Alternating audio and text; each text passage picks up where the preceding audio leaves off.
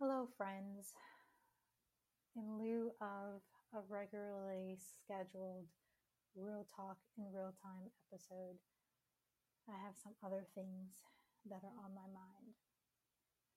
I can scarcely speak. The tears flow way too easily.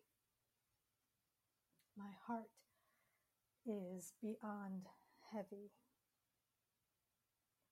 My post yesterday, fuck it, I feel sad and mad as hell, was a response to an ignorant social media message I received on Instagram.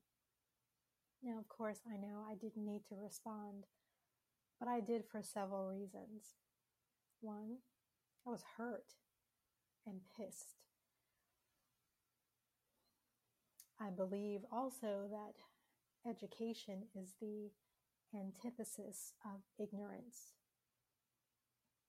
And quite frankly, emotionally, I hit a tipping point and needed space to give voice to my feelings. Now, I didn't lash out at this person via social media, which is what I believe she intended for me to do based on looking at her social feed. I just got the sense that she was an agitator, and I just really didn't want to give her that satisfaction. As I've mentioned in several posts recently, I have this love-hate relationship with social media. I've been working in social media management for the greater part of 15, 18 years, and finding a balance to connect and share versus emotional overload lately it's not easy, but I'm working on it. I will say the one good thing that came of my post yesterday is that it opened my eyes. It allowed me an opportunity to release some pent up feelings. And in writing, I realized that I can lend my voice. I can lend my social spaces to inform, to educate, to honor, to uplift, and support folks who are spreading messages of hope and truthful information. In the end, though, I have to always do what speaks to my heart. And right now, my heart needs some space to contemplate, to heal.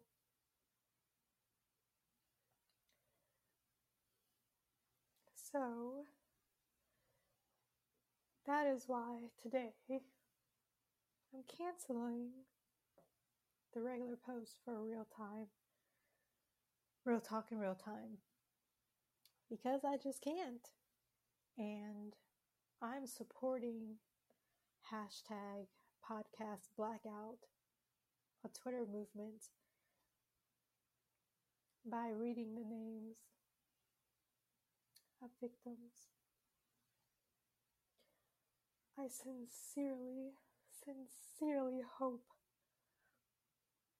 that you will listen to their names, even if you've heard them before. Find their stories. Feel something. Sadness, anger, outrage. Something. And do something. Vote for change. Support reputable organizations for victims' families and others that help people of color. Have impassioned conversations about race relations. Please.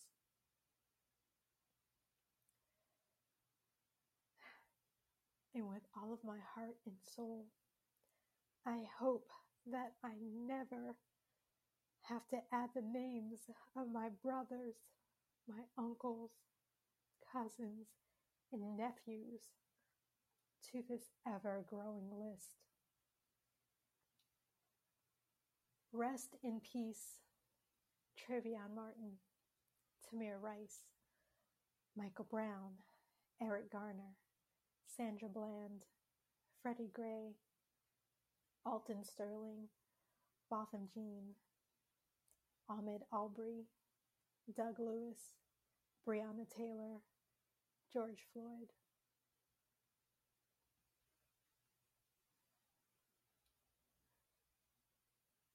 Thank you for listening.